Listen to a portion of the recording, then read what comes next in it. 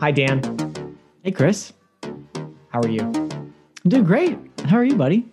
I'm doing great. When you missed an episode a few weeks ago, we talked about how your perfect attendance was gone and how,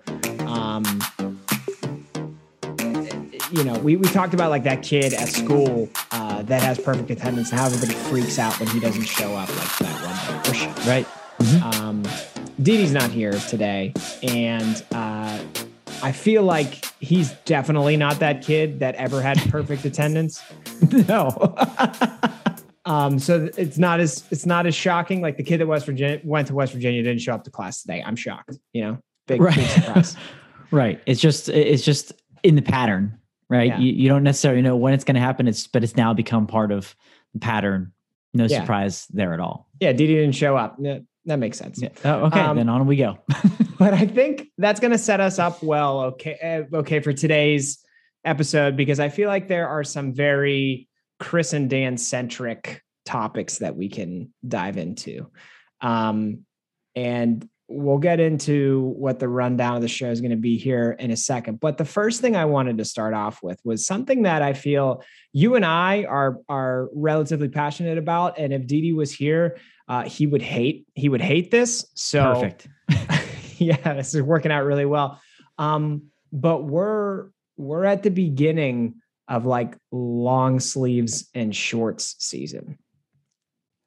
Absolutely, we are.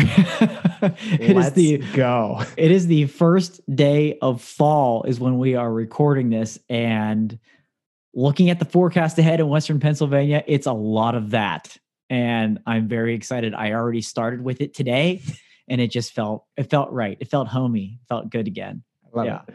Yeah. I think in terms of like comfortability and how I would want to live my life, I prefer to live in shorts and a long sleeve shirt. I think it is the epitome of comfort. I think it is a sign that the temperature and conditions outside are the epitome of comfort. I cannot think of a better way to live than like low humidity, right around 70 degrees, even go into, the mid to upper 60s. Like that is my wheelhouse. It doesn't last very long. Well, depends on where you live. Obviously not everybody listens to this podcast is where we're from, but like where we're from, you're going to get like 4, if you're lucky, to 6 weeks of that. And then it's over. So it's time to cherish it. That's true. It certainly is the time to cherish it right now. And I couldn't agree with you anymore that the long sleeve, or even in the morning, hoodie, a light hoodie like you're wearing right now, in shorts, that is just primo comfort. And kind of the inverse of that, you'd say, well, what about like pants and a t-shirt or jeans and a t-shirt? It just doesn't have the same feel to it. No. I don't know why. You think it's kind of just the same, but flipping the top and the bottom, it's not. There's something special. And maybe because we don't get it that much, but if you ask Dee Dee, if he was here, as much as he complains about fall, he lives there in that zone of long sleeves and shorts for a good portion of the year, because that's a crisp California morning or a nice California evening where even with those sleeves, his blood's now burned in California sun. So it's a lot cooler than maybe it normally be. When we go out to visit, we're like, no way. Sleeves, shorts, let's go. But he'll throw on the hoodie and the long sleeve. So I know he would at least have to admit that that's a prime comfort zone that he likes to live in. Yeah, maybe. I don't know that he would admit it because he's so anti-fall. But that's true.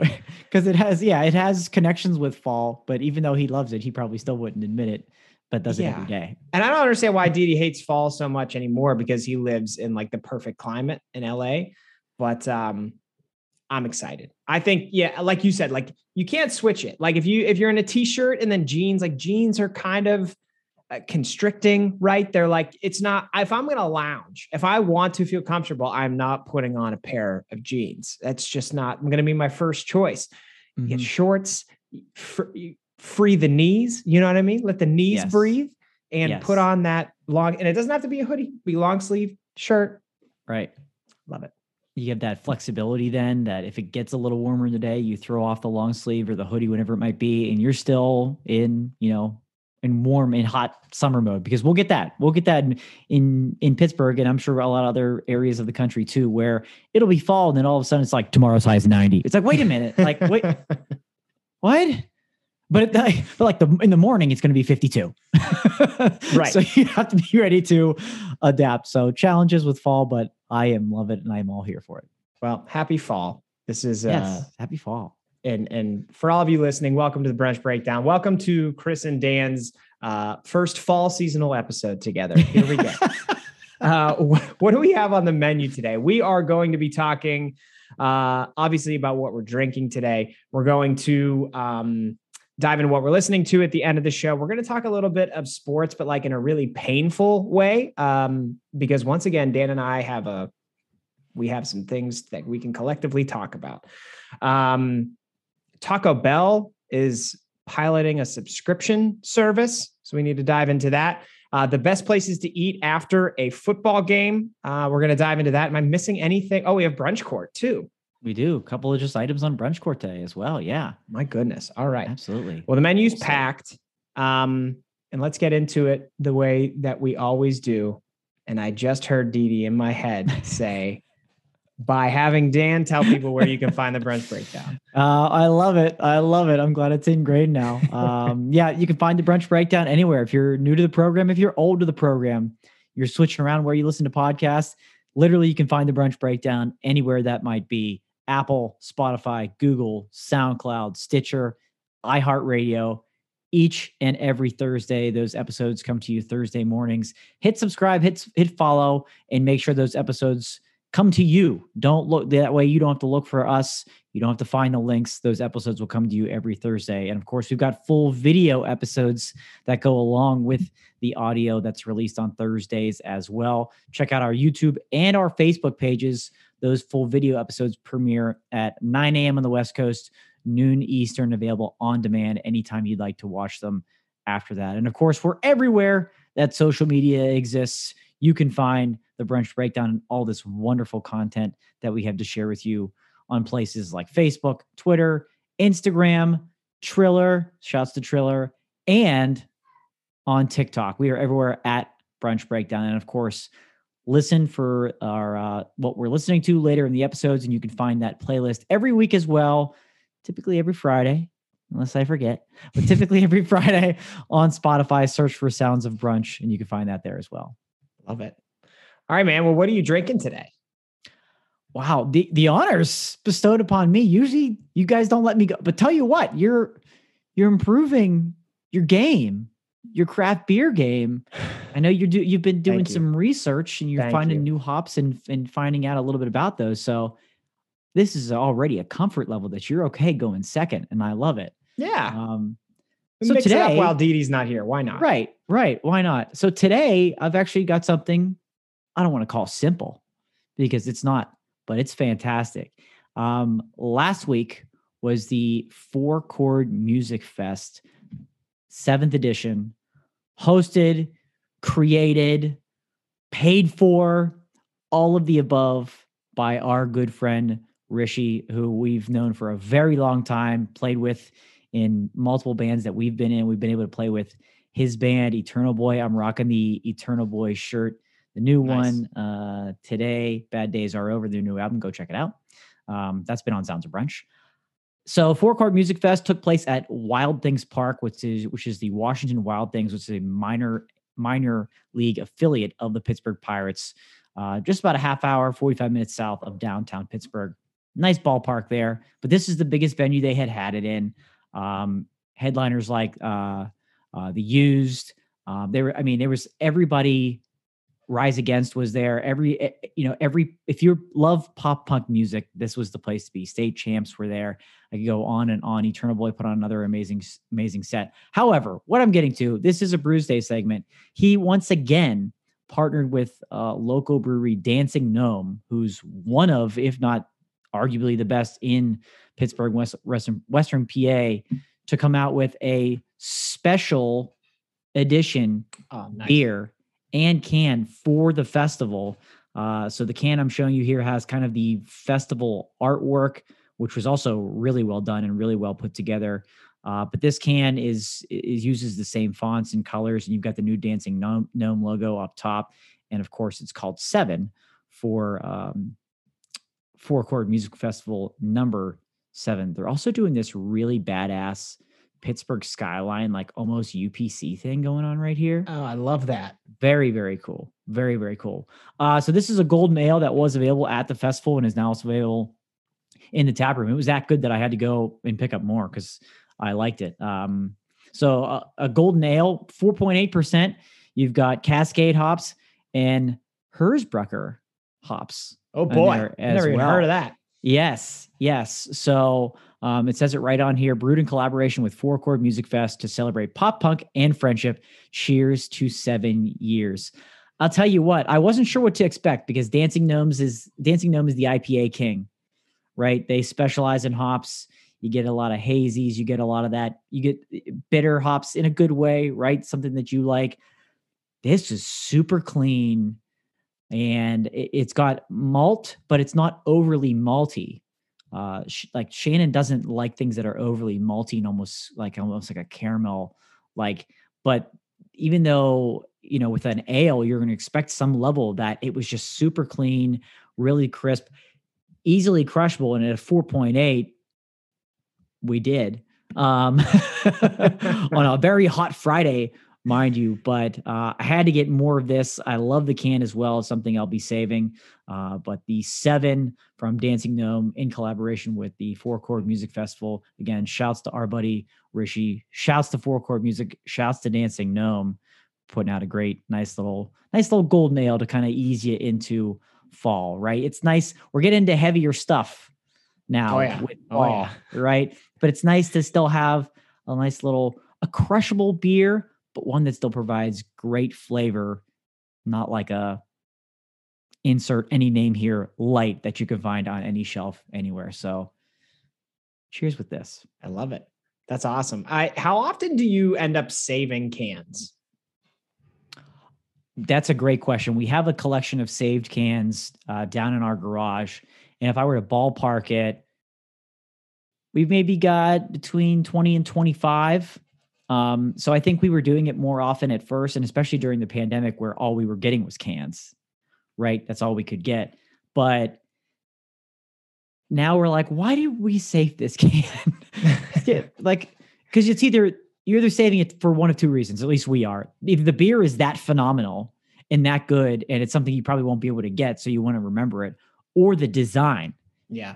The design of this is amazing because I love how it works off of the festival poster and everything like that. So I'd say, in the past 2 years, we've saved about 20 to 25, but now it's become more about the artwork, the can art, than anything else versus a really special beer, which we'll also keep as well. That makes sense. I've so many times thought about keeping cans, but I never have because I just don't know what I'll end up doing with them. I have this grand idea of what we have an unfinished basement, what our basement will look like. And the idea is to have a bar down there. And I've thought about how they could be, but I know that it's probably gonna be 10 years until we finish our basement. So do I want to hold all these cans for 10 years? Probably not. But yeah, sometimes the art is so good or the beer is so good that you're just I need to commemorate this drink. Exactly. By saving the can. Kind of with you there too. It's there could be a project in the future where somehow all the cans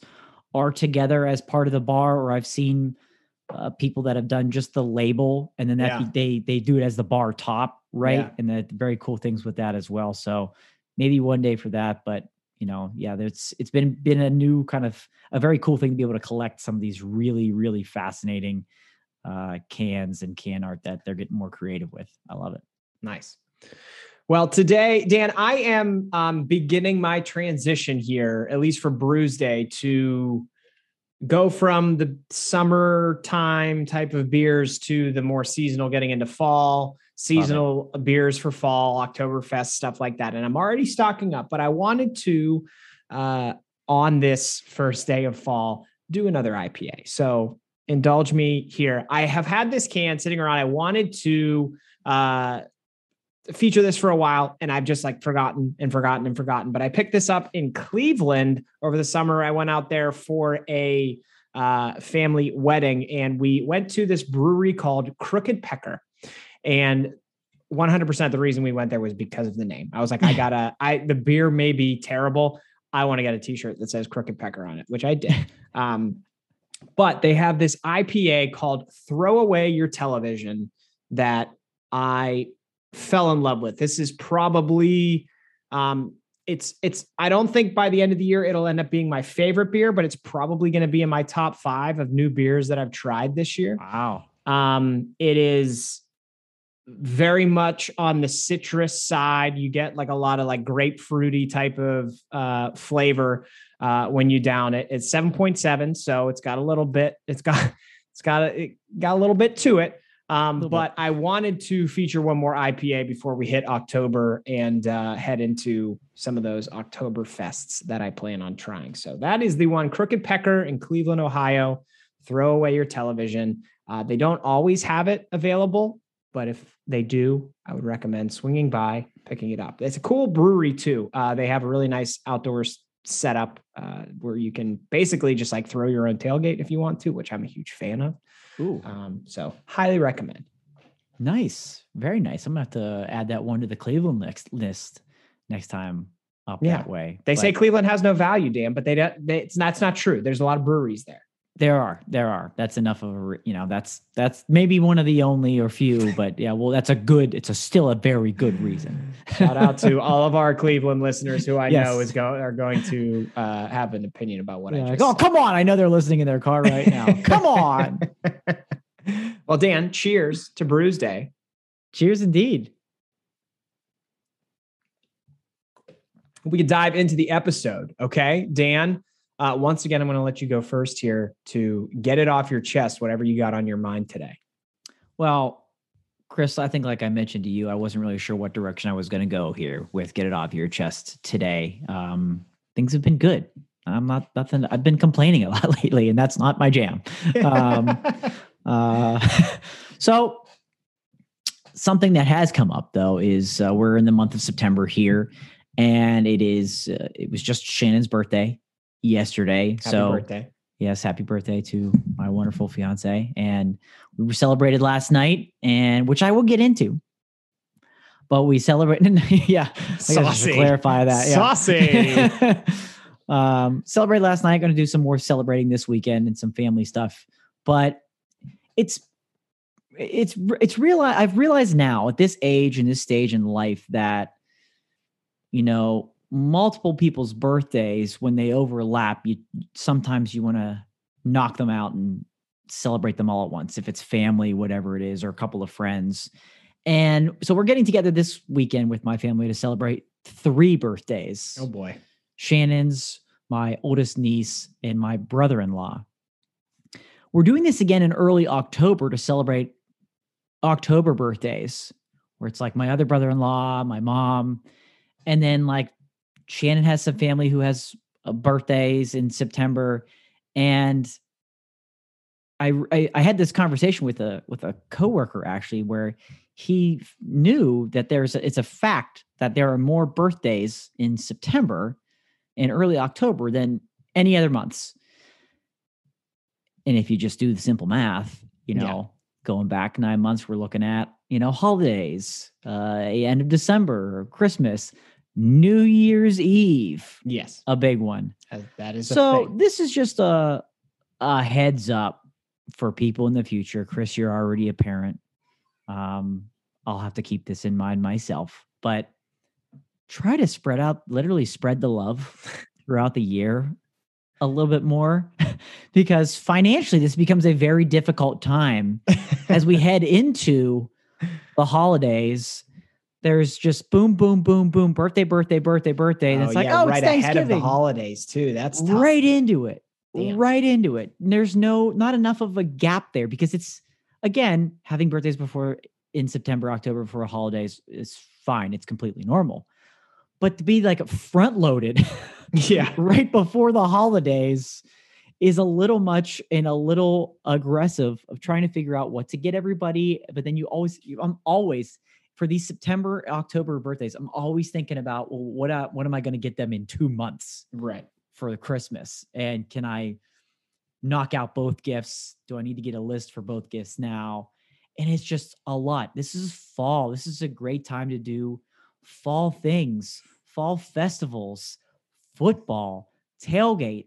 And now I have to schedule weekends around birthday parties. And I don't want to do that for the rest of my life. I don't, and I hope I don't offend anybody in your family, Dan, but I think at this point, the people that you mentioned are grown ass adults. I don't, except for one or two. Yeah. Oh yeah. I guess there are some nieces in there, but yeah.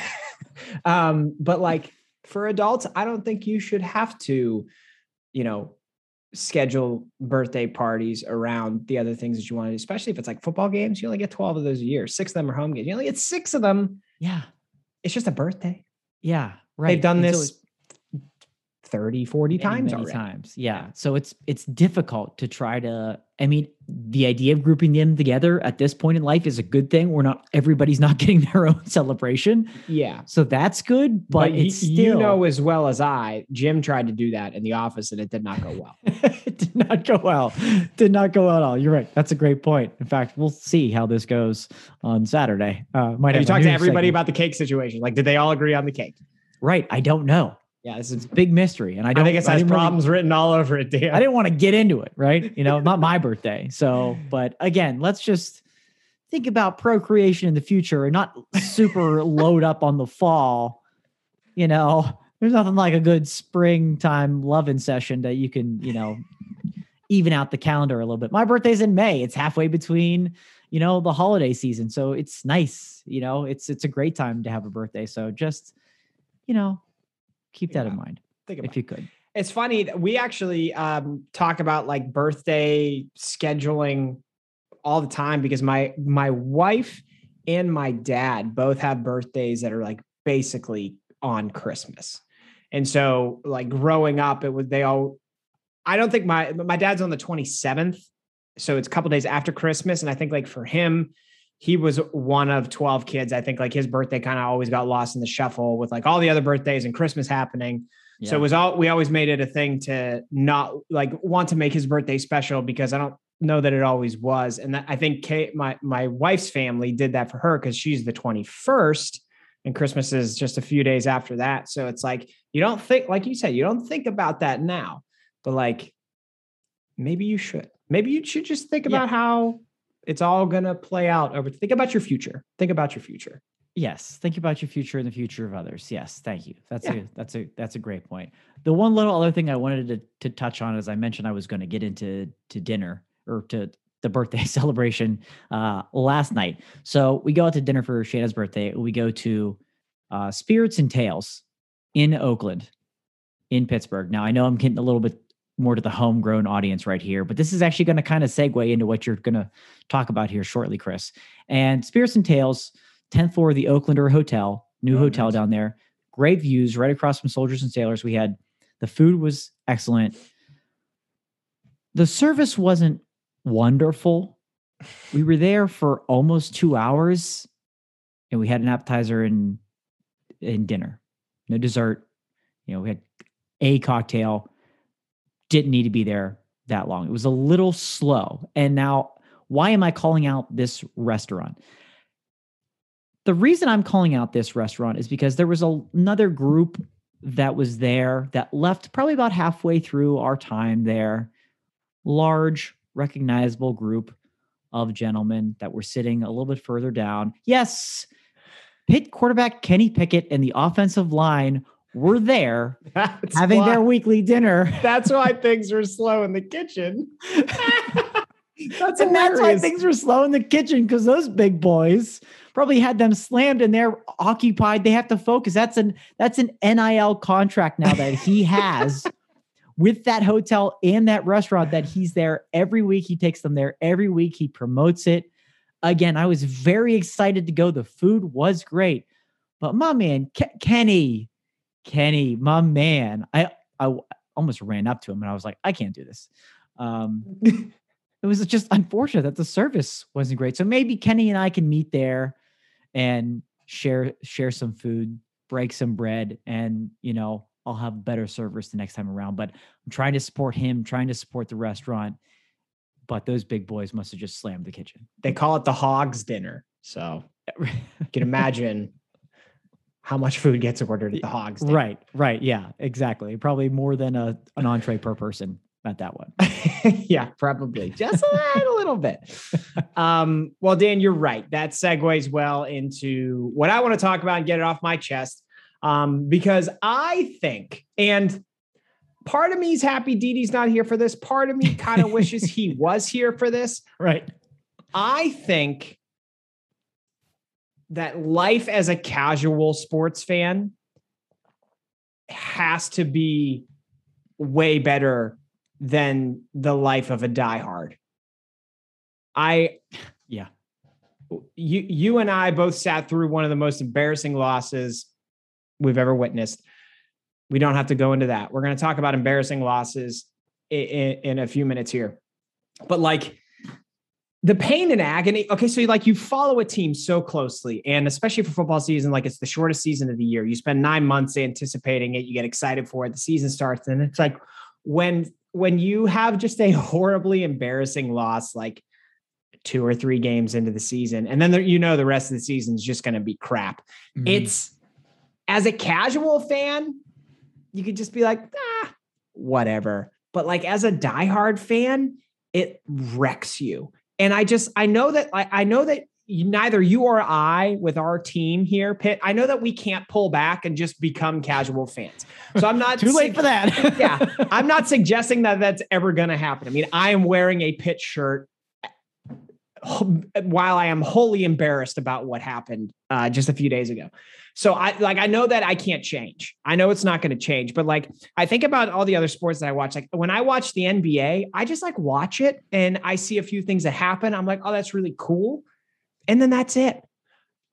I watch a Penguin game and I'm like, my blood's pumping the entire time. Then 9:30, we end up losing in a shootout. And then I'm supposed to go to bed. Like, no, that's not, you know what I mean? But like, and then like I watch the other college football games or like the NFL. I watch the NFL and I just watch the games and it's entertaining. It's fun. You see some cool shit happen and it's just like, whatever.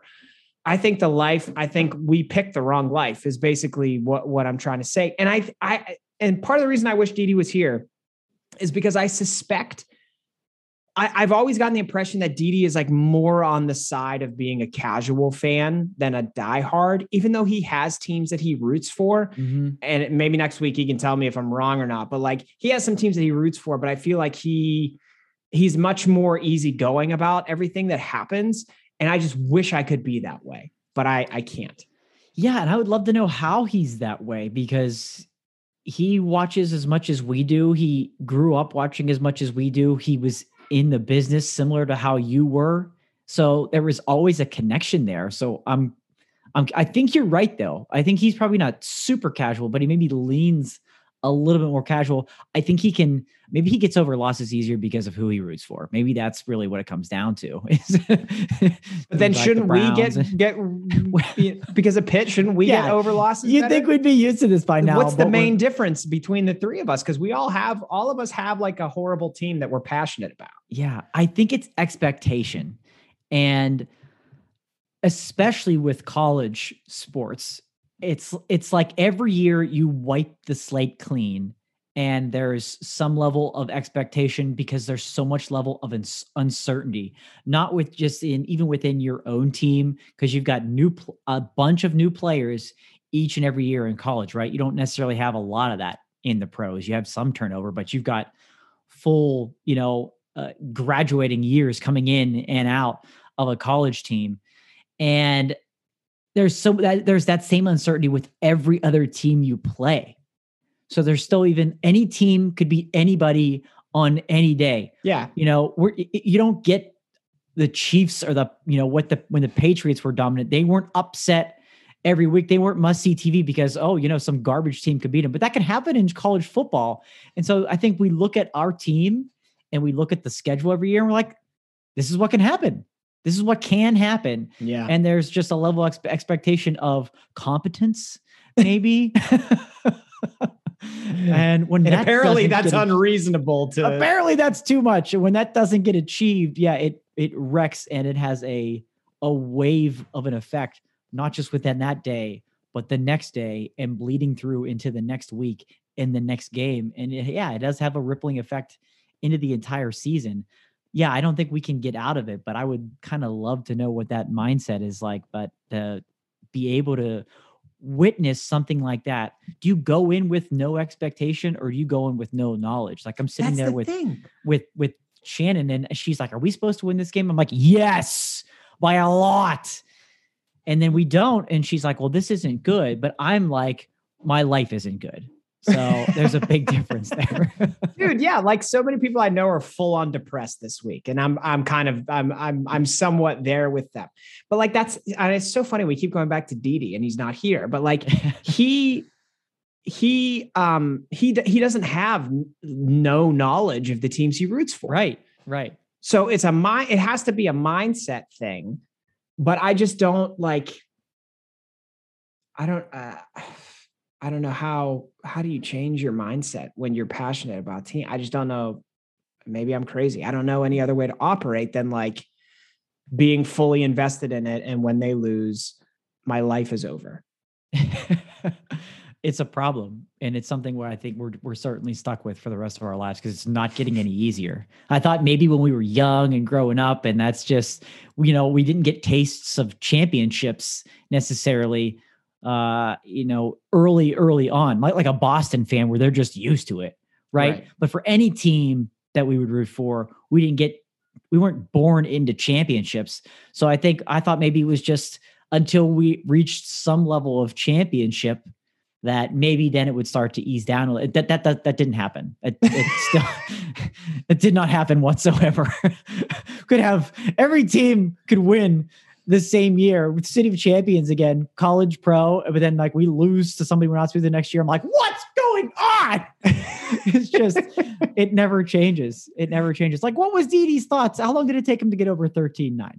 How long did it take him to go over that? I don't know. That's a great question. And I feel like we need to, this needs to be like part 1 of 2. And we talk about some of the stuff with Didi next week, because I mean, God, who knows? Pitt could lose to New Hampshire this weekend, and we might need to have this same conversation again, but I don't know. I mean, I know he wasn't happy, but I don't know, like, was he devastated? Did it ruin his week and like ruin his interactions with other human beings for at least a week? Right. I don't know, but that's what it would have done to me. Oh, for sure. That would have had a long lasting impact. And like you said, still even to this day, where I guess it must just be we need to know more. Expectation level has to be part of it, but when you're expected to win, you're expected to be disappointed when you don't, and really disappointed as we are. I love how, fans of ours knows that we did the Chris and Dan podcast for years, and Pitt was kind of our highlight and our specialty. And we had an impromptu Chris and Dan podcast breakout via text this week. and we had to. It was like for mental health. Yes, because that's what we used to do each and every week. But, as long as our support people around us, wives, children, understand that this is who we are, and they're just going to have to kind of deal with this for the rest of their lives, that helps a little bit. They're going to stop going to the games with us. And I tell you, this is how we'll make our transition. I promise you, in like 20 years, it's just going to be you and me. And we're going to be like those 2 guys in the Muppets that like yell from the balcony. And that's you and me. That's you and me in 20 years. Nothing will change. We will be still rooting for the same heartbreaking team. But no one's going to go with us anymore. That's fair. You're probably right. Yeah. Anyway, well, since we've been so uplifting, Dan, let's dive into our first topic of the day, which is the worst losses we've ever witnessed. I can tell you with sincere certainty that this past weekend, losing to a MAC team is one of the worst things that I've ever witnessed in a sporting event. But I'm curious to hear some of your others. I assume that one would be up there on your list as well. It's no doubt on the list. That one, I don't know if I'll ever forget, especially just the specifics of what went on. Some of those games, they last with you, but there are certain moments and specifics about the game in general, and that one will have its fair share to remember for a long time. Yeah, I've got a couple here because we're doing this based on in person, right? So that even has that extra level of layer. Naturally, we're both there this weekend. One of the first ones that came to mind, and so like upsetting and heartbreaking. There's a fine line, right? You can be both, but one might be more than the other. So this one might heartbreaking is worse than upsetting, right? Yes, I would think so. I was like upset, you're just like angry. Yeah, heartbreaking, like devastated. Yeah, and there are different levels to that, right? Yeah. Like Pitt was supposed to win this game by a lot this weekend. They didn't. That's heartbreaking. This other one of the earlier ones probably in my life was in 2002, Steelers-Patriots AFC Championship game at Heinz Field, where the Steelers were finally starting to see success and make it, deep into the playoffs. The first we had seen kind of in our lifetime. We had made it to, Super Bowl 30 in the 90s and things like that. But this was really when they started to turn the corner again early in the 2000s, and they had a chance to win it. And I was there. I was so, so excited to be able to go to a game of this caliber, right? I don't think I'd actually been to a game in person in any sport at that high of a level. The AFC Championship, you win, you're going to the Super Bowl. And you have all those thoughts like, if we do win, are we going to go to the game too? Go to the Super Bowl. And the Steelers were winning that game in the second half. The Patriots took the lead. They had multiple chances to come back and win that game. I think they lost 24-17. So it was within range. And Lawyer Milloy intercepted the ball in the final few minutes there to eat up the clock. And I stayed sitting in that stadium until it was just about empty. I could have counted the amount of people in that stadium literally on two hands that were still sitting in their seats at the same time when that game was over. I believe it. I remember that game vividly. I may have put a jinx on the Steelers for that game because I remember, and I'm not going to say how. It's not important how. I may have acquired Bill Belichick's phone number, and I may have left some inappropriate voicemails on his phone. That's true. I'm guilty as charged with that as well. So that certainly didn't help. And we know it was his. We know it was his phone. It was his. There's no question. We heard his machine. Hey, this is Bill. Or this is Bill. Yeah. Yeah. I'm on to Cincinnati. Yeah, that one was bad. So here's one that I had on my list, Dan, that fits right in with you not leaving Heinz Field until you're like one of the last people. The very last game that was ever played at Mellon Arena, where the Penguins played, was a Game 7 against the Montreal Canadiens. The Penguins fell down early, never really were in it seriously the whole game, which was super disappointing because I think that was an Eastern Conference final. It might have been semifinal. Yeah, I think it was a semifinal. Mm-hmm. But just the fact that it was like, you have to win or they're going to tear this building down tomorrow, was the stakes were so high.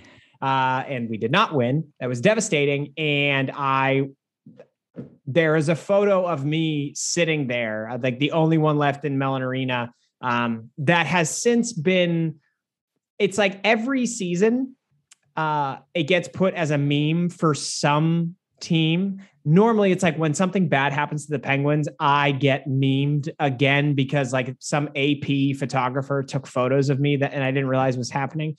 Mm-hmm. So I'm right there with you on that one. And to pair with that, another one in that same building, seeing the Penguins lose in Game 6 in the Stanley Cup final and watching a different team hoist the Stanley Cup on your own ice was like, I guess that's probably in the heartbreaking category. Yeah. Because you couldn't be disappointed because it was such a great season, but like that's the last thing you want to see is the other team raise the trophy in front of you. I had that on my list too. 2008 Stanley Cup Final, Pens and Red Wings Game 6. Yeah, that was, and because it was hard to leave. Yeah, Even though the game's over, the season's over, the other team wins, Detroit wins, and they're going to hoist the Stanley Cup in your building. I don't know if it made it better or worse to stay there and watch that. You know what I mean? Because it's like, it's history, but it's also ripping at your heart even more. That's right. not you. That's a great point, because like how many people can say in their lifetime that they saw the Stanley? I mean, it's the greatest trophy in sports.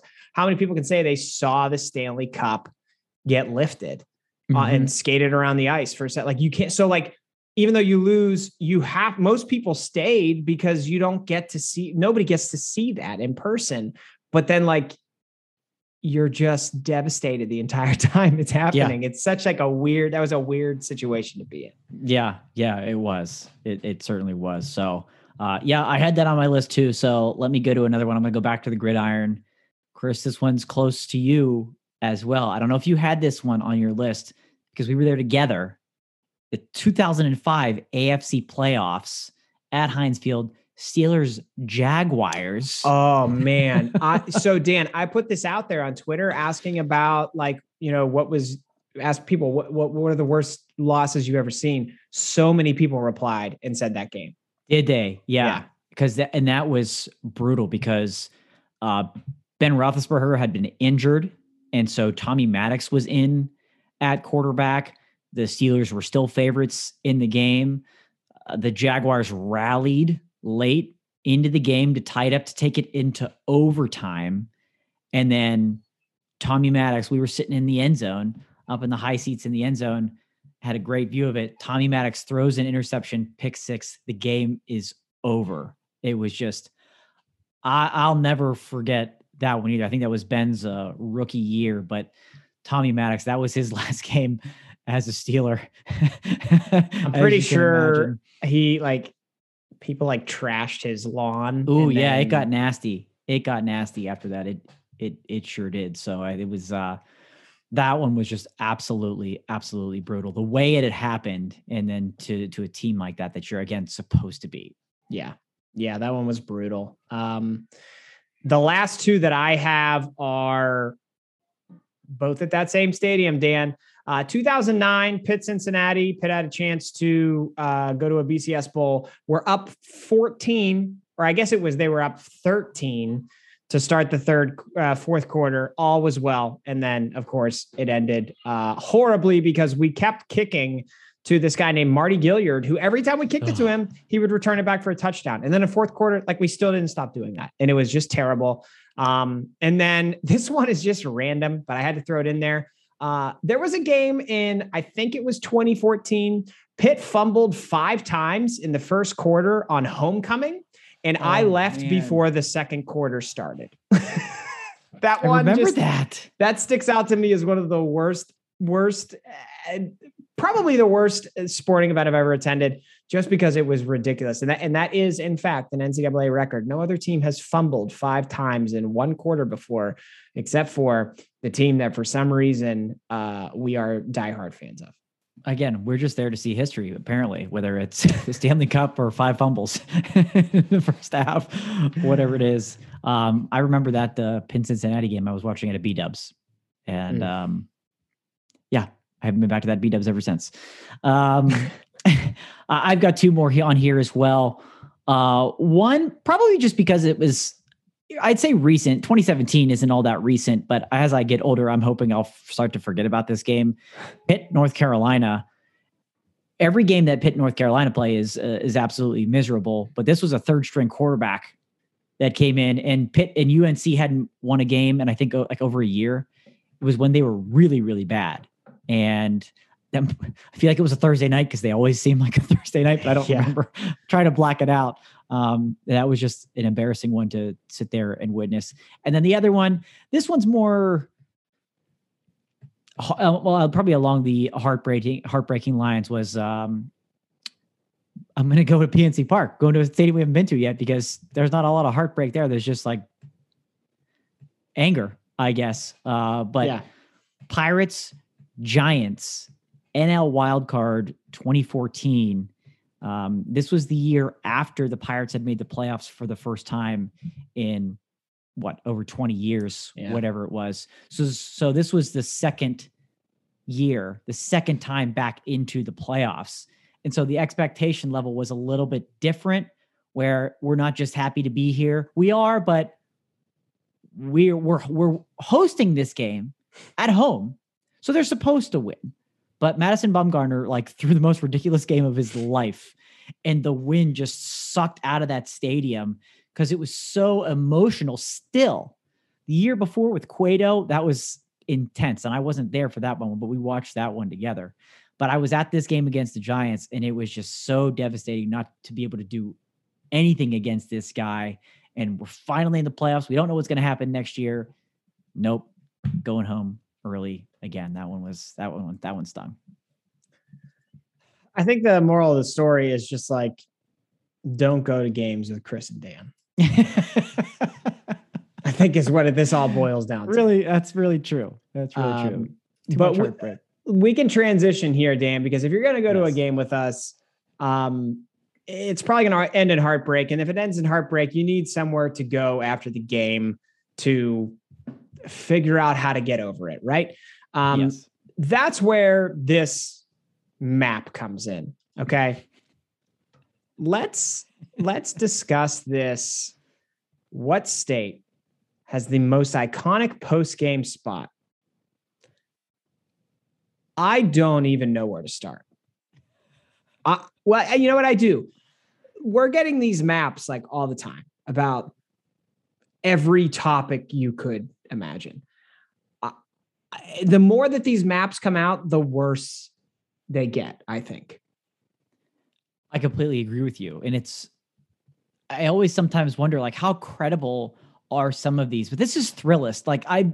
This is a source where that should be trustable enough. But what I want to dig into sources even further than that, how they found this information out, because I wonder how many maps that they have that are not outrageous and that they just don't release because it seems like everyone that gets released is just so outrageous. This is a prime example of states and their most iconic post-game spots. This is fascinating. Also because there's not a single duplicate on here. So you really have 50 unique items to look at on this map. Is it possible that this map is just product placement and they just get paid to put these logos in a map? You can't rule anything out, right? You couldn't rule that out, but it's because it seems like it could be. But I'd love to know the surveys done for this, because they have to have some sort of research in order to put this map together. So Pennsylvania is Auntie Anne's Pretzels. Who's going to the food court after a game? Because the only place I ever see Auntie Anne's Pretzels is in a food court at a mall, and half the malls in America don't exist anymore. And the other ones that do, that have food courts, I'm not going there after a game. That doesn't make any sense. No, for cities like Pittsburgh and Philadelphia to be represented in this, and that'd be the most popular post-game spot to be Auntie Anne's. I mean, come on. Who's going to the mall after a game? Are you going after is this after Friday night football? Is this high school football? Is that what this is? And then all the kids go to the mall in fast food places. Is that what this is? Because you know what? Maybe that's more believable. Maybe it is. Yeah. That makes more sense than I was thinking, after a college or a pro game. That's where your head goes. That's what I thought too. But when you mentioned mall, I'm thinking who does go to malls? It's kids. Kids go to malls on Friday nights, maybe after the high school football game. They were yeah, Auntie Anne's. We're always down for, get the cinnamon sugar one, or if you want the regular salted, you get the cheese dip, whatever it is. But that's one of the most outrageous ones on here, is representing the state of Pennsylvania's Auntie Anne's after a football game. Come on. Yeah, that's just not the only ones that made sense. I'll run through the ones that made sense to me. If I'm looking at this map, so in North Carolina, going to Bojangles, that makes sense. And it's also amazing. So it is also amazing. Absolutely. It makes a lot of sense. That's one of the best. In Wisconsin, going to Culver's, that makes sense to me. Makes sense. In California, maybe going to In-N-Out makes sense. Yes. And also a great choice to have.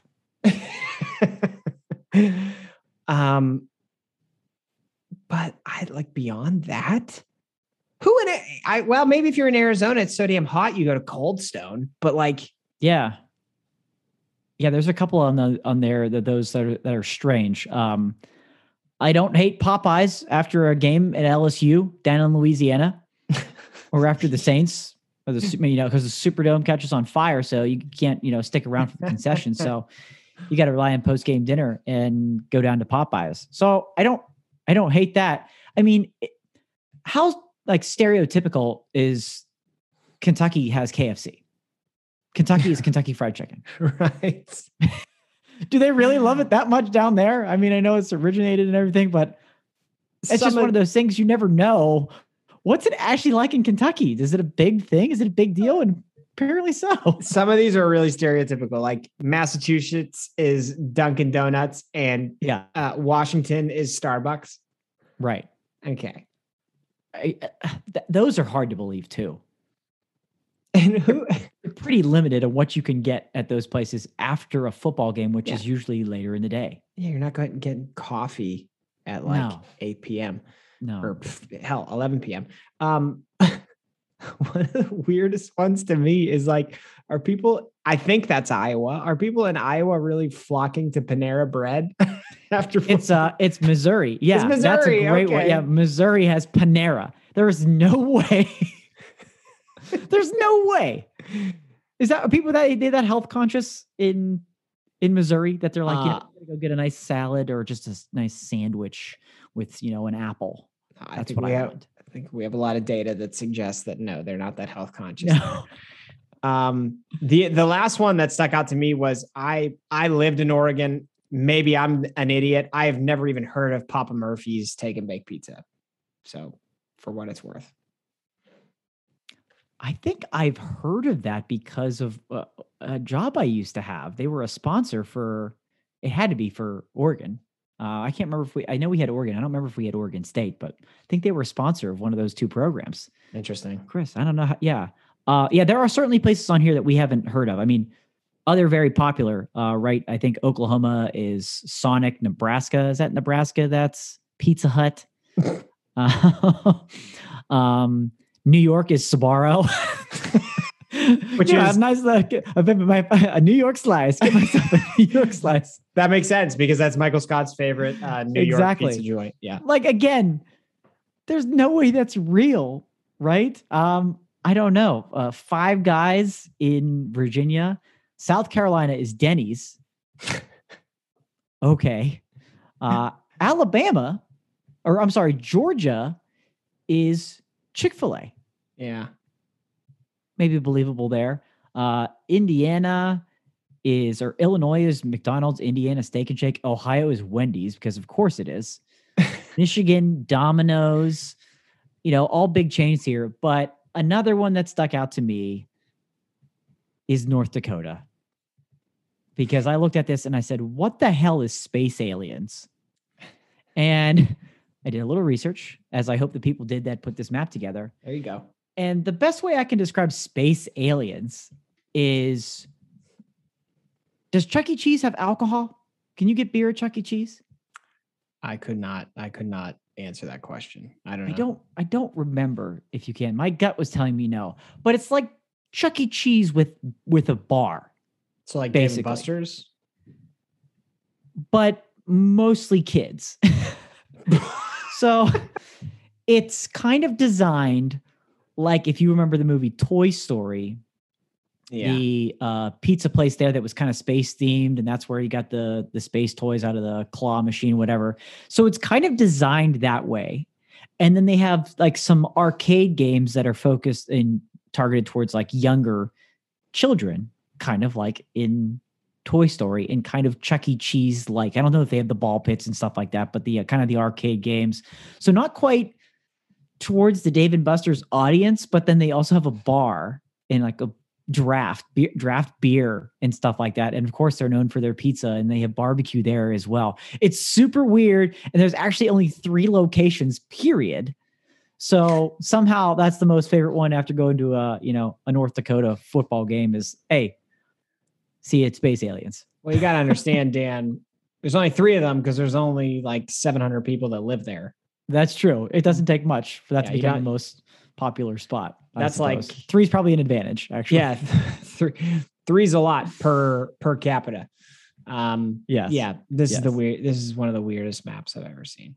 Yeah. But let us know what you see that sticks out. That's bizarre. But also let us know wherever you live, whatever state you're in, hit us up at Brunch Breakdown. What's your go-to post-game spot? I know there's a lot of local places that people like to go to, but clearly this is more something that has a bigger footprint. Maybe you like to go get a New York slice at Sbarro, or you like to go get I think they're calling it a loose beef sandwich at whatever the place was, Made Right in Iowa. I love me some Iowa, but they didn't represent well in this map at all. So let us know at Brunch Breakdown. Fun fact. Actually, maybe this isn't fun. This is probably actually embarrassing for me. For whatever reason, whenever Pitt would lose, which is frequent, I would my comfort food was mac and cheese. I think I remember you. Yeah, that I remember, especially back at the Green Tree apartment. It was right. Yeah, and you were ready for it. But then when we moved to our house, when we get off the highway to come to our house, there's a Blaze Pizza. And so then we changed. And for a while there, we were picking up Blaze Pizza. That was our post-game spot. Get Blaze, take it in the car, take it home, and eat it at home. Okay. That's good. I don't know if I have a go-to. I'm more like so angry that I don't even know. I don't even want to make that decision. And I'm just like, you decide. I don't even just tell me where to go. Just whatever. Shannon, just tell me where to go. She's at least gotten used to that. So yeah. Interesting. Okay. What's next, Dan? Do you want to dive into this Taco Bell one? Yeah, let's definitely do that. Tell the people what Taco Bell's up to. So no good. That's about it. So Taco Bell is trying out a subscription service through their Taco Bell app. Okay. And so with this subscription service, you can purchase a pass, and the pass ranges from $5 to $10 a month, depending on the location of where you live. Okay. There's a test right now. It's a trial in 17 locations around Tucson, Arizona. It's going on right now through November 24th. And so with this pass subscription service for, again, $5 to $10 a month, you can order 1 crunchy taco, 1 soft taco, 1 spicy potato soft taco, or a Doritos Locos taco every day for 30 days straight. So you get your choice of one of those items for free. You can do it 30 days in a row for an entire month, and you get that item for free. Naturally, it's enticing you. Who's going to Taco Bell for 1 taco? Literally nobody. So it's an incentive for you to go there and spend more if you're getting a free item every time you go there, limited once per day for, again, $5 to $10 a month. So what do you think, Chris? Is this a health aside? Is this a good business idea for Taco Bell? Health aside, you and Didi now are so used to me talking about this is going to kill you. So yeah, right. We know that's where you. Yes, that is bad for you, but business. Yeah. So, you're 100% right. Right. Like the loyalty, the best loyalty programs from a business standpoint bring you in on something for them that is cheap to produce and they make a big profit off of. And oh, by the way, since you're in there, you're probably going to buy 12 other things. And I think no one is, what people are going to probably do is go and get a meal with a drink and then say, oh, and then throw another taco on there because I have the subscription. That's what I think people are going to do. It's got to be, because again, no one's going to Taco Bell and getting 1 or 2 tacos. You're getting a meal, you're getting a drink with it, and you're just adding on that bonus extra taco. So the price range of those tacos is a little over $1 up to like $2.39. Okay, something in that range. So if you were to do that every day, and I would imagine that the spicy potato or the Doritos Locos tacos is the more expensive one in the $2 range. If you do that every day for a month, you could save up to $71.10 in savings in free food with just, again, $5 to $10 a month. It's a really genius deal. And I think, I think there's a threshold, right, for any of these things. Because if you're going to pay $5 to $10 a month, I think you have to go 6 times in order for it to pay off. So as little as 6 times, up to 30 to save you $70. If you do all 30 and save yourself $70, you better take that $70 and go buy some fruits and vegetables, please. Yeah. Because that's your gym membership right there. $70 a month. In fact, 2. That's 2 gym memberships. Go to both. If you save that $70, shoot me an email, chris@chrisgatesfitness.com. Let's talk. Yeah. So but that shows you, based on their prices, what they sell these tacos for, you can save money, but at the end of the day, what it costs Taco Bell to produce one taco is pennies, which I know you said health aside, but that should tell you something about the food quality that you're consuming. It's just a bad situation. But I think this may, because I read the article and it said some other companies have tried this and they've canceled it after 3 months, 6 months, whatever. I think Taco Bell has a rabid enough following that this may work. You're right. Because in the article it mentioned Burger King had tried it and they bailed on it. I think Panera had done it and it lasted for a good while. Yeah. Because theirs was free coffee was part of the program. But you're right. People love Taco Bell. Yeah. They are fiends of Taco Bell. And they have such a strong enough following that if this will work, it will work. And they've done the math. And exactly what you were saying there. If you're the extremist person and you go 30 days in a row and you save $71, what that amount cost Taco Bell was probably 20 in the 20 to 25 neighborhood. Yeah. Right. And guess what? They are making up that 20 to 25 on all of those additional purchases that you made in addition to the free taco that you weren't originally going to make. Right. Because the average person who visits Taco Bell on a consistent basis is getting some type of Mountain Dew. And and there you go. Part of the package. Yeah. Right. So I'll be interested to see, if this pans out long term. I think it really could, based on what you said. But it had me thinking, what other chains, if we're going to keep this in the food neighborhood, what other chains should have a subscription service like this that you would be willing to pay for a small fee? And it's a little tricky, right? Because this question maybe has some layers to it, because you can't say, the giveaway, whatever the free item is, can't be a big item, right? They're giving away one kind of limited style of taco. So what would you be willing to pay for? The first one that came to my mind is Starbucks. If I'm paying Starbucks a subscription fee every month, but what am I getting something for free every time I go in there? Maybe it's maybe they have a small. Yeah. The tall, they call it the small, the tall, it's tall. Yeah. Is maybe that it's that, a hot coffee, a hot, tall.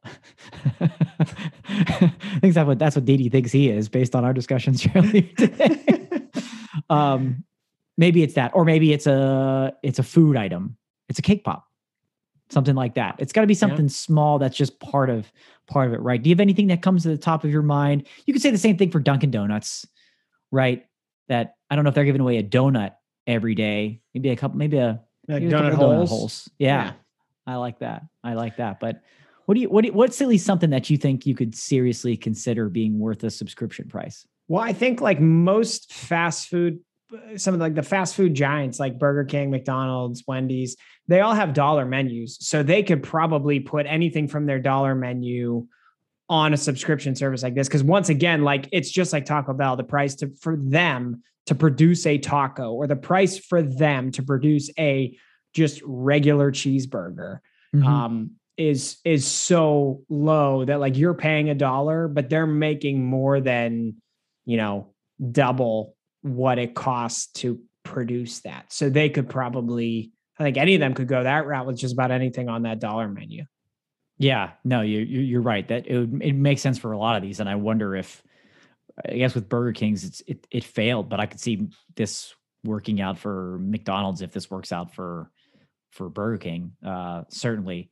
And back to the coffee thing, I think it's possible because, it's relatively inexpensive to produce coffee and you're paying way too much for it. But I wonder what percentage of people at Starbucks and Dunkin' Donuts get just a regular drip coffee. No special this, no special that. Me and you. We're the only ones. Yeah, it's actually amazing to me how like we're the minority in that regard. Most people load it up with all kinds of stuff. Yeah, so I think that's how that could be part of the free incentive that they could do, because maybe that's not the majority of their business, and so they're getting those people that got the macchiato with sugar and Didi's apple crisp latte and whatever that he loves. But if you're getting a free coffee, there's a reason there too. Yeah. Maybe I thought about Chipotle. Oh, I have one for Chipotle. You have one for, okay. I thought you might go there. So I'm going to let you go first on Chipotle. What are your thoughts? I mean, it's like any Mexican restaurant you go to, the chips are free. So they could bring you in with like chips and, they could probably, I feel like most people hate their queso. So maybe they do like, if you're guac a subscriber, do chips and guac or queso, not both. Right. That would bring a lot of people in. And like their bags of chips are decently sized. Yeah. Yeah. I'm surprised they haven't. I feel like they've done sort of promotions with that, but I think at a subscription service, especially because you can order on the app, that would be pretty heavy incentive for a lot of people. Chipotle, you're welcome. Hit us up. We use code Brunch Breakdown. People would flock to it. Take it. Bojangles. Throw in a free biscuit. You'd have me there all the time. Right? That's so easy. Yeah. Dan would drive to Beckley, West Virginia just once a day just to get that biscuit. It's true. I don't care what the subscription fee is. That's an easy one for me. Yeah. Bojangles free biscuit. That's a good one. I like that one. Yeah. But yeah, these are tough. These are tough, right? Because like I said, you have to have an item that's at a low cost that you can give it away. You mentioned the fast food giants there, but any others there? If anybody else has an idea, also hit us up at Brunch Breakdown. We'll trademark it and we'll sell it. Yeah, let us know. I think the other thing is just like I mentioned it before. I know this is not part of Taco Bell's setup right now, but like they could also give away Mountain Dew because they're not paying the money. Oh boy. Because if you get a free Mountain Dew with like a subscription, people aren't going to come in just to get a Mountain Dew. They get the Mountain Dew with like a party pack of tacos, right. Like, that would bring people in. That's another thing to consider. Genius. Yeah, I love it. So let us know at Brunch Breakdown. What would you pay a subscription service for and what's that free item? I would love to. Interesting. Good luck, Taco Bell. Yeah, good luck. All right, we got a couple of Brunch Court items, Dan. Let's hit these up quickly here. Do you have a preference on where we start? Because as always, virtually all of the Brunch Court debates that we have come from, I don't know where Dan finds these, but he does. So they come from Dan. Yes, let's start off with I'll call it the brunch special. If that one doesn't give it away enough. So this was a couple weeks ago, actually. I've held on to this one, but it was National Chicken and Waffles Day. One of my favorite days of the year, a couple of weeks ago, right? because favorite. Do you celebrate, Dan? Do you I celebrate? do. I celebrate. I love it. My favorite brunch dish of all time, chicken and waffles. And so the good people, our good friends at Eggo and the good people at Incognito teamed up to bring you the limited edition chicken and waffles bundle. As you can see here, if you're looking, you can see the package here. If you're listening, wherever you're listening, we'll kind of describe it to you. It's just a big Eggo's box with kind of going right down the middle, and you get packages of frozen Eggo waffles, and you get the frozen Incognito chicken, which they spell CHICAN' because it's actually vegan chicken tenders. Now the Eggos aren't vegan, but they're just trying to team up for a good reason, good support here. And it's going to do good things for Incognito for people that haven't tried it. So Chris, initial thoughts when you saw chicken and waffles bundled here together with the vegan chicken and an Eggo waffle? I think it's a great idea. I want real chicken. I'm 100% with you. I'll also admit that this is probably the only way you're getting me to buy anything Incognito. Right. Have you ever had Incognito before? I haven't. Neither have I. I haven't, but I would try it in this setting since it's bundled together. I mean, the picture just looks phenomenal, fantastic. But you're right. I need real chicken. But at least you can know you're not eating the healthiest waffle in the world. So at least, go vegan chicken to balance it out a little bit. Well, for whatever that's worth. Yeah, but like if we're rolling on it, I think this is a great idea. I wish they would have actually with what we're going to next, I wish Eggo would have teamed up with this next company to do chicken and waffles, and we could spell the whole word chicken. But yes, overall, despite the fact that it's Incognito, I think it's a fantastic idea, and I approve, which doesn't happen often from me on Brunch Court. I approve. No, and I was surprised. I didn't think you were going to be okay with this. So chicken and waffles, we celebrate. Approve this as well. Of course, you're going to get the approval from me, even if it's vegan meat. I'm all for this. More chicken and waffles combo items. Eggo and Incognito. Thank you. Disapproves in Brunch Court. So that takes us to the second item, Chris, which you hinted at there, which is a pretty unique item from the good people at Perdue. Perdue is releasing once again, and I'll explain why and how. These are limited edition Thanks Nuggets. If you're not watching this, get to YouTube, get to Facebook, because you've got to get your eyes on this beautiful packaging.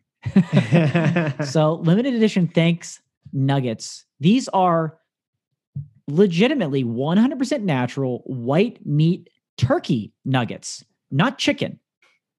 These are turkey nuggets, 100% natural, no antibiotics, white meat turkey. And they have a sweet potato breading, making it even a little bit more unique. However, we are still talking nugs here, which means you can do what you want with them, and they are in the shapes of turkeys and drumsticks.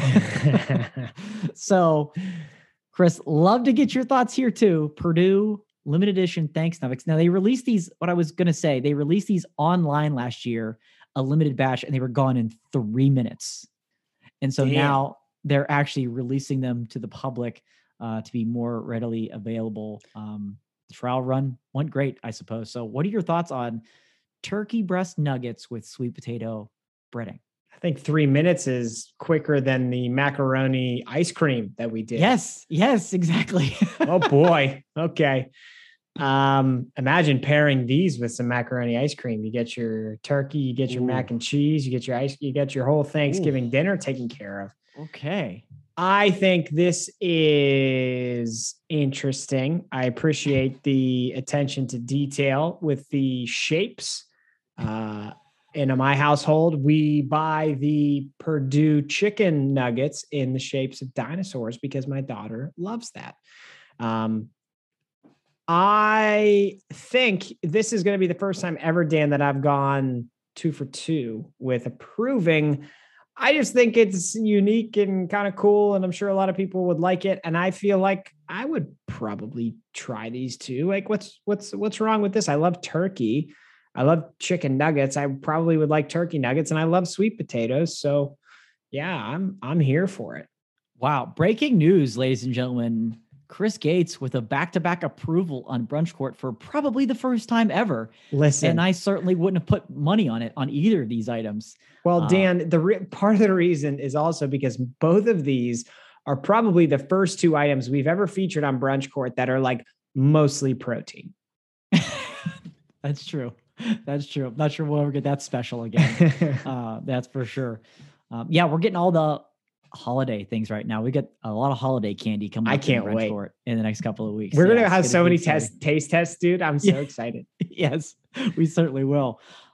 For these, the shapes freak me out a little bit.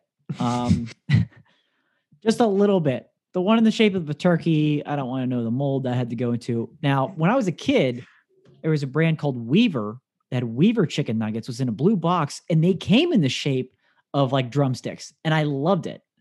And so kind of some nostalgia there for me with the drumstick shape. So that one I'm okay on.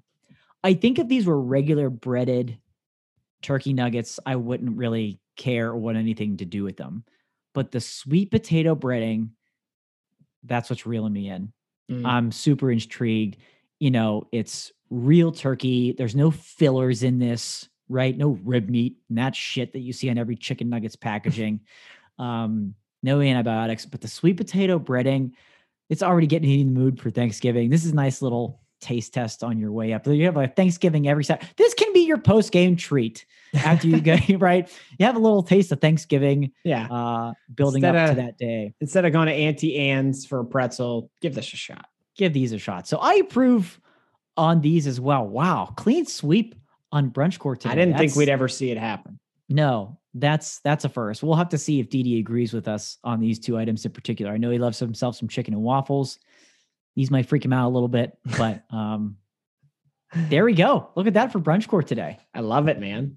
Fantastic. 2 for 2. Let's go. Fantastic.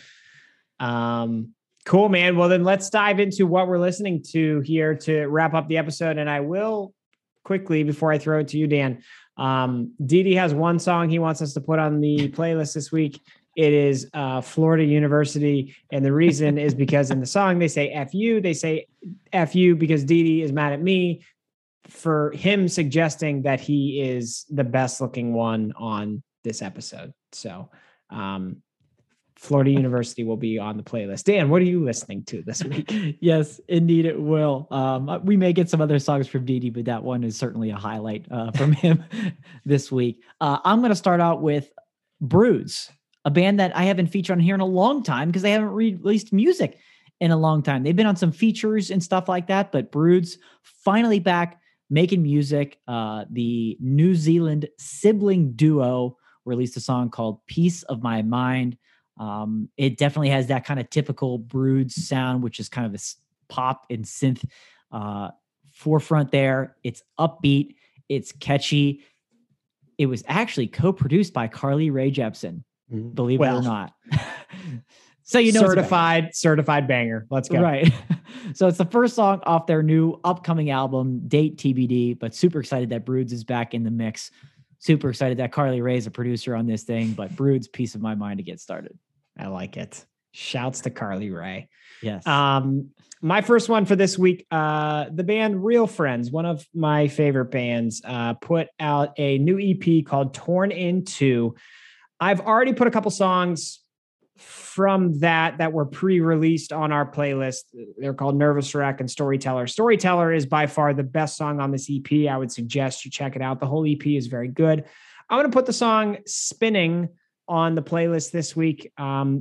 I will say, Dan, though, that this it's taken me a while to realize that this is what you need to do when bands have members that change, and specifically when bands have lead singers that change, is when the next release comes out, just consider it a new band. Just say, like, this is a new band in the genre that I like, and I'm going to give it a try. I did that with this EP. I liked it. If I would have been trying to compare it to previous Real Friends, and I will here in a second, it would have gone, I maybe wouldn't have liked it as much, but I think the EP is good. It's not the same, doesn't need to be the same, but I'm going to put the song Spinning on the playlist this week. That's a great point. I've actually seen a couple bands recently that have had that. Mayday Parade, they were at the Four Chord Music Festival. Same thing, different singer. So you kind of have to look at it differently. So that's a great point, that new band, don't expect the same. Yeah. So I like that a lot. Next up for me is going to be Halsey. I can't believe that none of us put Halsey with her album release just a few weeks ago on the playlist recently, but we absolutely need to do this. I've finally had a chance to fully dive into her new album. If I Can't Have Love, I Want Power. A couple of songs are on the radio playing already, but it's just really, really solid, really good. It's edgy. It's a little different. It kind of crosses genres a little bit, even between songs and from song to song, but it still kind of tells this story throughout. I definitely encourage people to check out the whole album, but songs like Girl is a Gun, I'm Not a Woman, I'm a God, that's on the radio a lot right now too. Really, really great tracks. Two of my favorites there, but I think I'll put You Asked for This on the playlist this week from Halsey. That one's kind of got a little, I don't want to say grungier, a little more alternative sound to it. Not typical if you don't expect a Halsey, pop radio hit with that one there, but yeah, great album from Halsey, and put a couple of those on the playlist. Nice. So I want to go back to Real Friends because a couple of things made me think of one of their previous albums. Their album, Maybe This Place Is the Same and We're Just Changing. One of my favorite albums of all time, Dan, because of the listening experience of that album. And we talked about this in the past, how like there's so many songs that get pre-released before albums come out now that like you don't have that full album experience of listening to the entire thing cover to cover. Or if Kanye puts one out, it takes you a month to listen to it. I want people to listen to this album. Maybe This Place Is the Same and We're Just Changing from Real Friends. I'm going to put the song Summer on our playlist this week because it's my favorite from that album. And I want people to hit that and go over and listen to the entire album. And also you get to hear the difference in sound and vocals of Real Friends from their original frontman, Dan Lambton, to what they are now. So it's kind of like a before and after. I like that. Very cool. Real Friends also at Four Chord Music Festival. Loaded lineup. Our man Rishi is just not messing around anymore. Last one for me is from an indie pop group named Blox, spelled Bloxx. They released probably two of my favorite songs back in the year of 2019. They had two of my favorite songs they released that year. One was called Headspace and one was called Sea Blue. And they are finally back releasing new music. They released a single called, they released an EP called Pop Culture Radio, which sounds like the Brunch Breakdown. But so it's a great theme track for us. But a song off of that called Magnet is super catchy, really, really great vocals, great guitar lines in there as well. You hear the instrumentation, even with some of the newer age technology that people are using with electronics and synth and stuff like that. So I'm a big fan of this band. Kind of still in early stages of their career, I suppose you could say, but great to have them release new music again. So Magnet from the band Blox. Nice. That sounds good. All right, man. My last one is the band, new band that I've kind of just discovered. Their name is Go for Gold. And the song Step Out. They released this single in August, so not that long ago. They haven't put an album out since 2019. Where they did, they have an album called Daydreamer, which is also quite good. A pop punk band from Arkansas, Dan. Interesting. You don't hear that often. You don't get that all the time.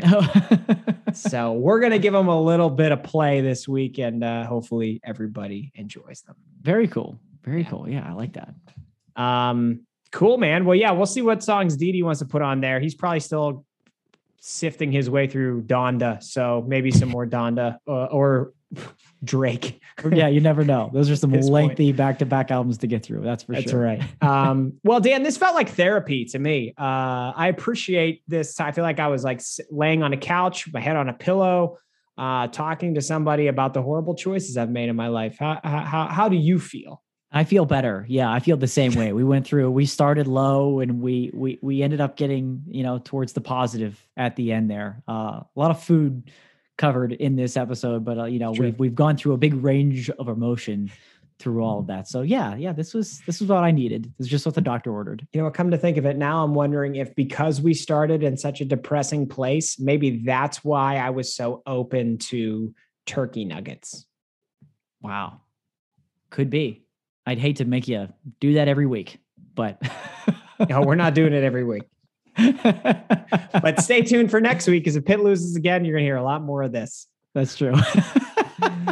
Dan, nice work. Everybody, thank you for listening. This has been the Brunch Breakdown. See ya.